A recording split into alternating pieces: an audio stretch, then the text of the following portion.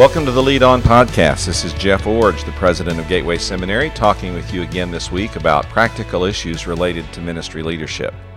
From time to time in our denomination, we hear a lament that we need more statesman leaders.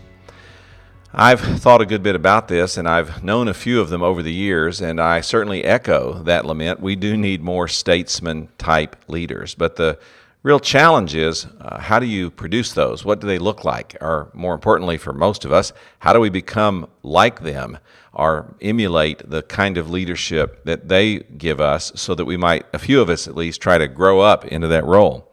So I want to talk with you today about this subject of statesmanlike leaders, and the reason it's on my heart right now is because we've just recently lost someone that truly fit this description. Dr. E.W. McCall was the longtime pastor, 37 years, of St. Stephen Missionary Baptist Church in La Puente, California. He grew that church from just a handful of people to a powerhouse, a mega church with a membership over 5,000. E.W., while he was serving at that church, earned a doctoral degree from then Golden Gate Seminary, of course now Gateway, and so he's been a part of our family in that context for a long time. He also served us as a trustee, and not only served us, but served California Baptist University and some other organizations in that same capacity. It was in that role of trustee that I first got to meet E.W. He was on the presidential search committee that invited me to be the president here at Gateway. And not only that, he was on a subset of that committee called the Theological Interview Committee, which met with me for about 4 hours one day and walked me through a very thorough, detailed, difficult theological interview. So I met him in that context, and then I got to know him more as I became president, and he served on our board. He ultimately became our board chairman. And it was while he was, when he became our chairman, he was not only the first African-American elected chairman of our board, but as far as we know, he was the first African-American elected chairman of a board in the Southern Baptist Convention. Beyond that, he served in a lot of other leadership capacities and a lot of other roles. But as I said, I really want to focus today on how I saw him in a statesman-like role as a trustee here at our seminary. He served in that capacity in such a way that I wish I could have him come and lead a perpetual seminar into the future on how to be a trustee, because he just really knew how to do it, and he knew how to do it really well. But rather than try to tell you more stories about E.W., because I can tell you some really funny ones, things he said, pithy ways he had of putting things into memorable phrases, some funny incidents that I know happened with him, with his family, or even in ministry over the years.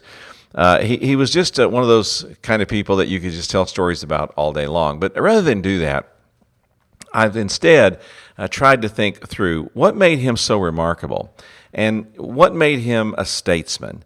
And more than that, what can we do as leaders to be more statesman-like? In other words, how can we learn from a man like this and then shape our behavior to, in some sense, approximate who he was and maybe what he accomplished? And so I've done that in a blog that I wrote about E.W., and I did it by speaking at his memorial service. But I want to see if I can capture some of these same ideas today here on the podcast. So what makes a person a statesman, and how can we become more statesman-like in our leadership? Well, first, E.W. was always focused on the seminary's mission, not some side issue clamoring for attention.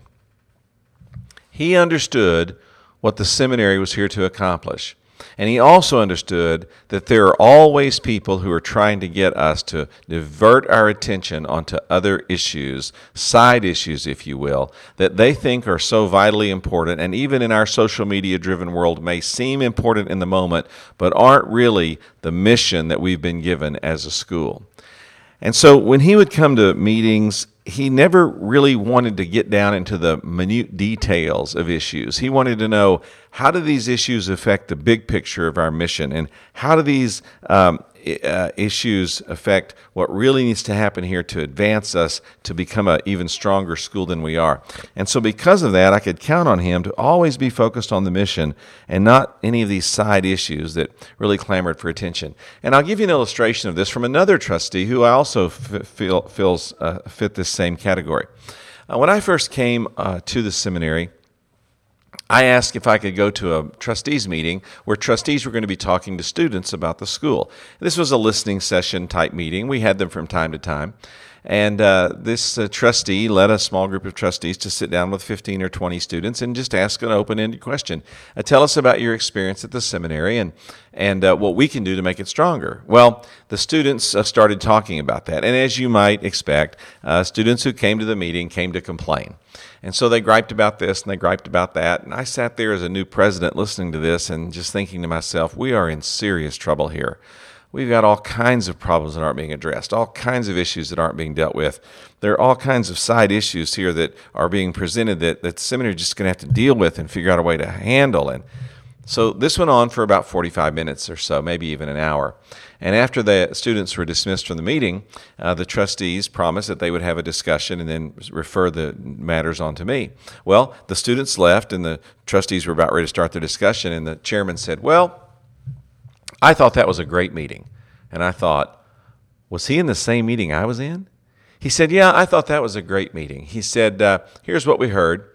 We've got people that don't return their phone calls and don't answer their emails, and we've got potholes that aren't being filled rapidly enough on campus and some broken showers that didn't get maintenance out there as soon as they thought they should be. And we've got some people who wish that we had faster internet speeds. And he just listed a lot of different things that we'd heard in the meeting, and I sat there thinking, yes, I heard all those same things. And then he ended by saying this, but you know, not one student complained about the doctrine that's being taught.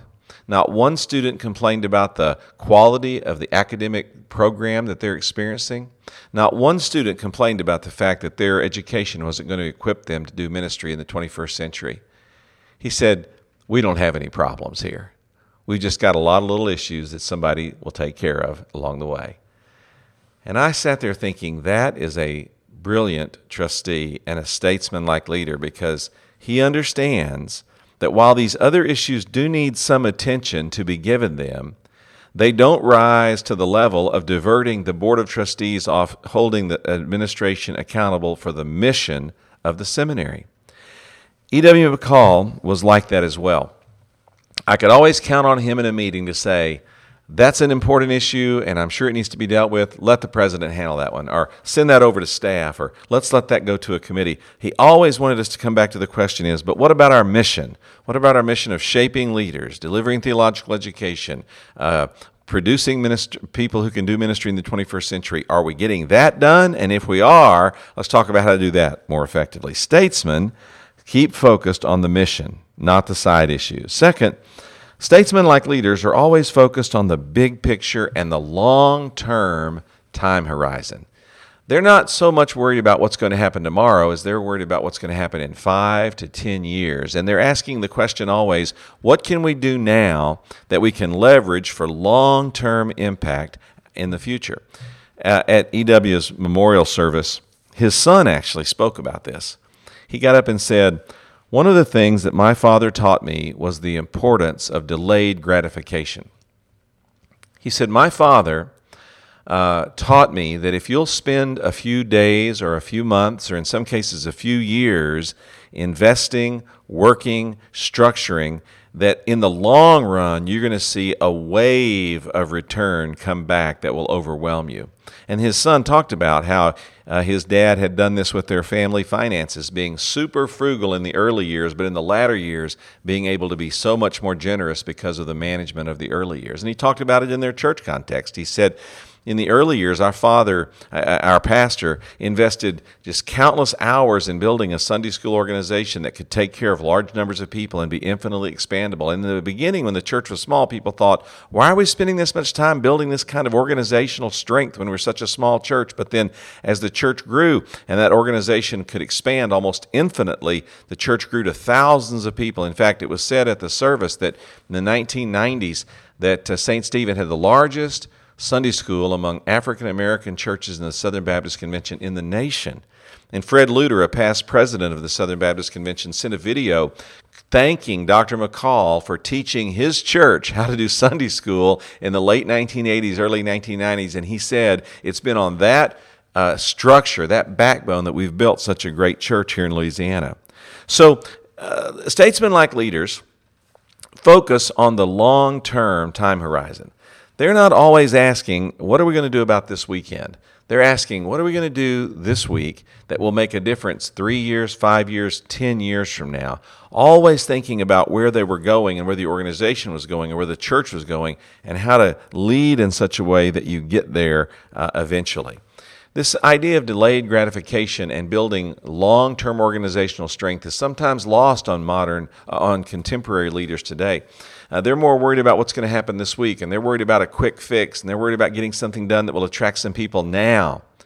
But statesman-like leaders recognize that they're going to build something that lasts. They're going to have some delayed gratification, some long-term investment.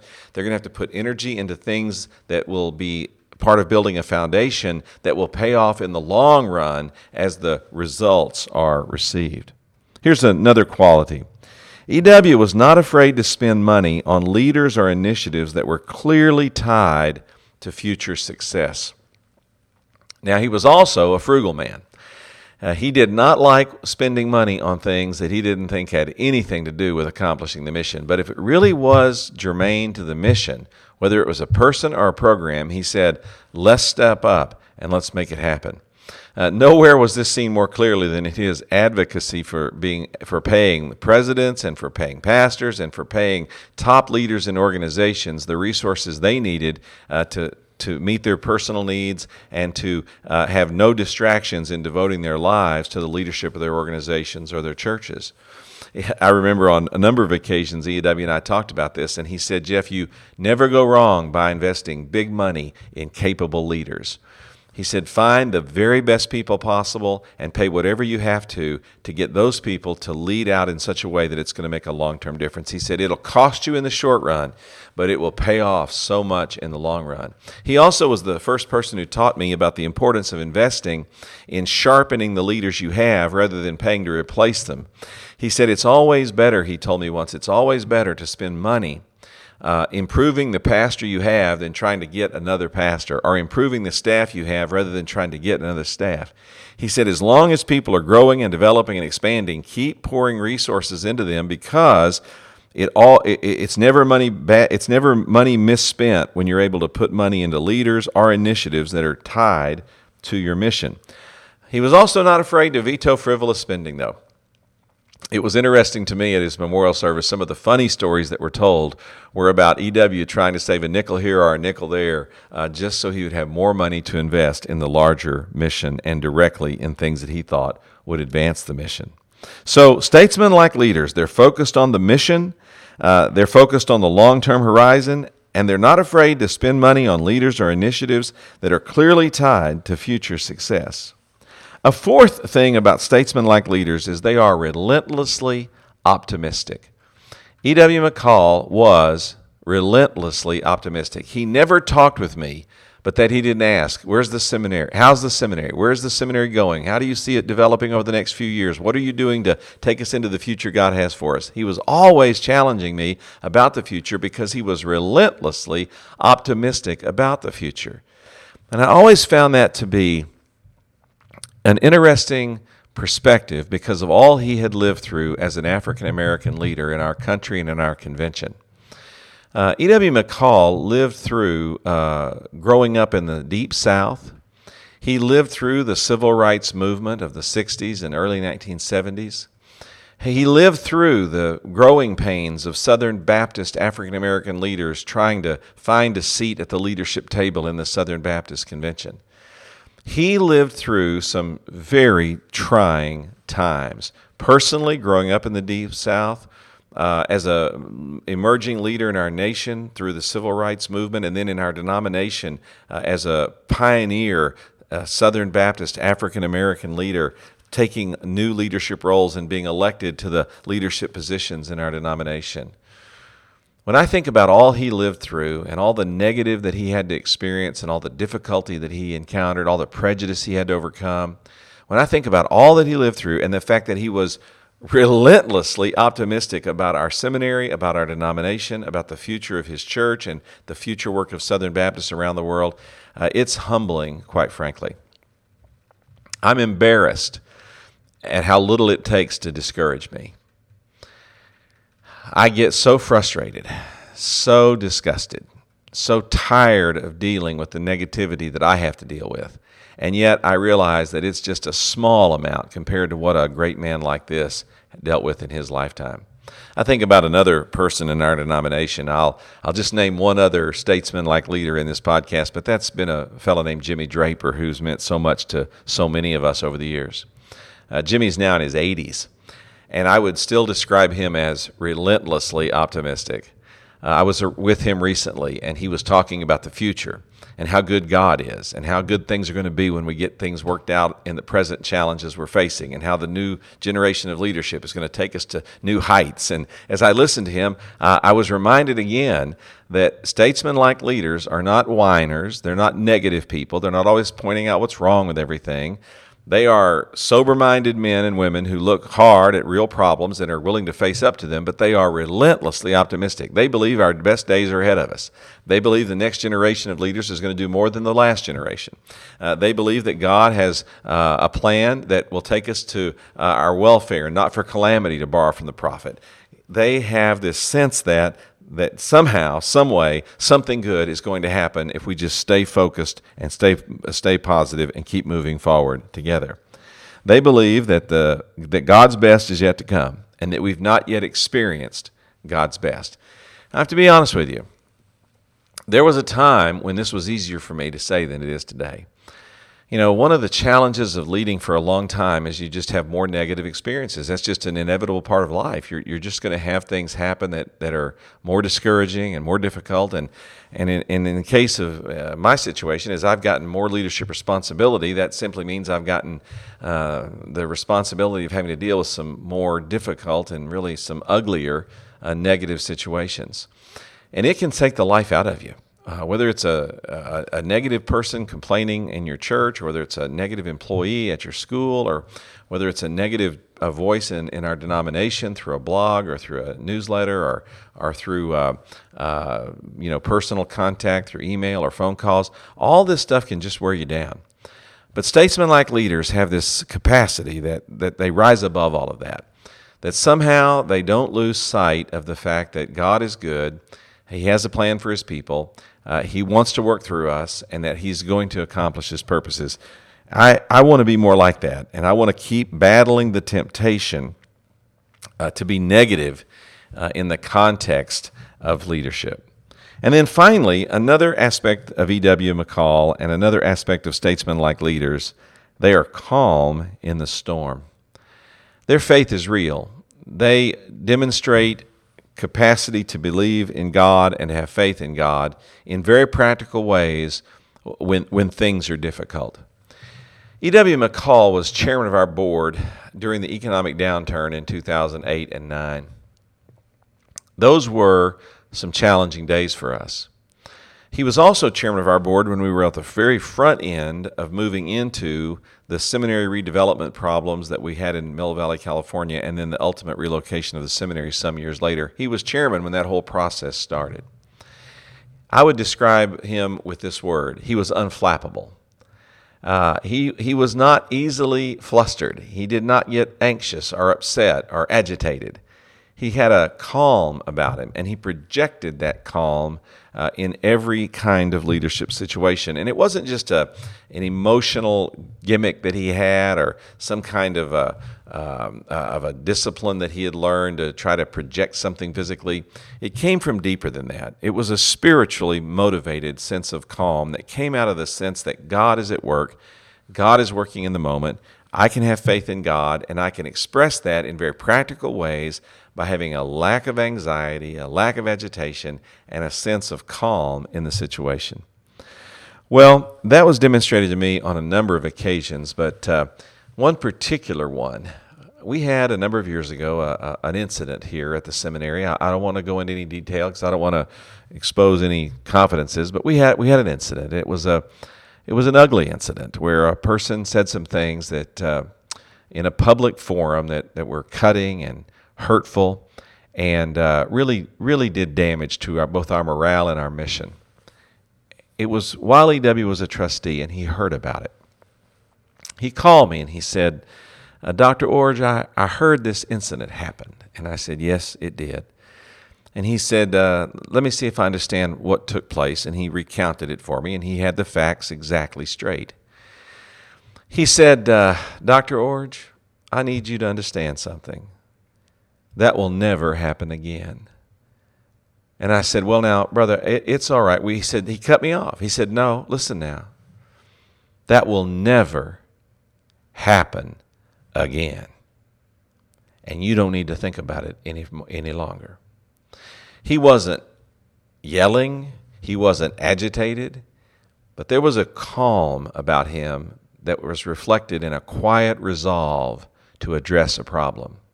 And I honestly don't know still today exactly what happened.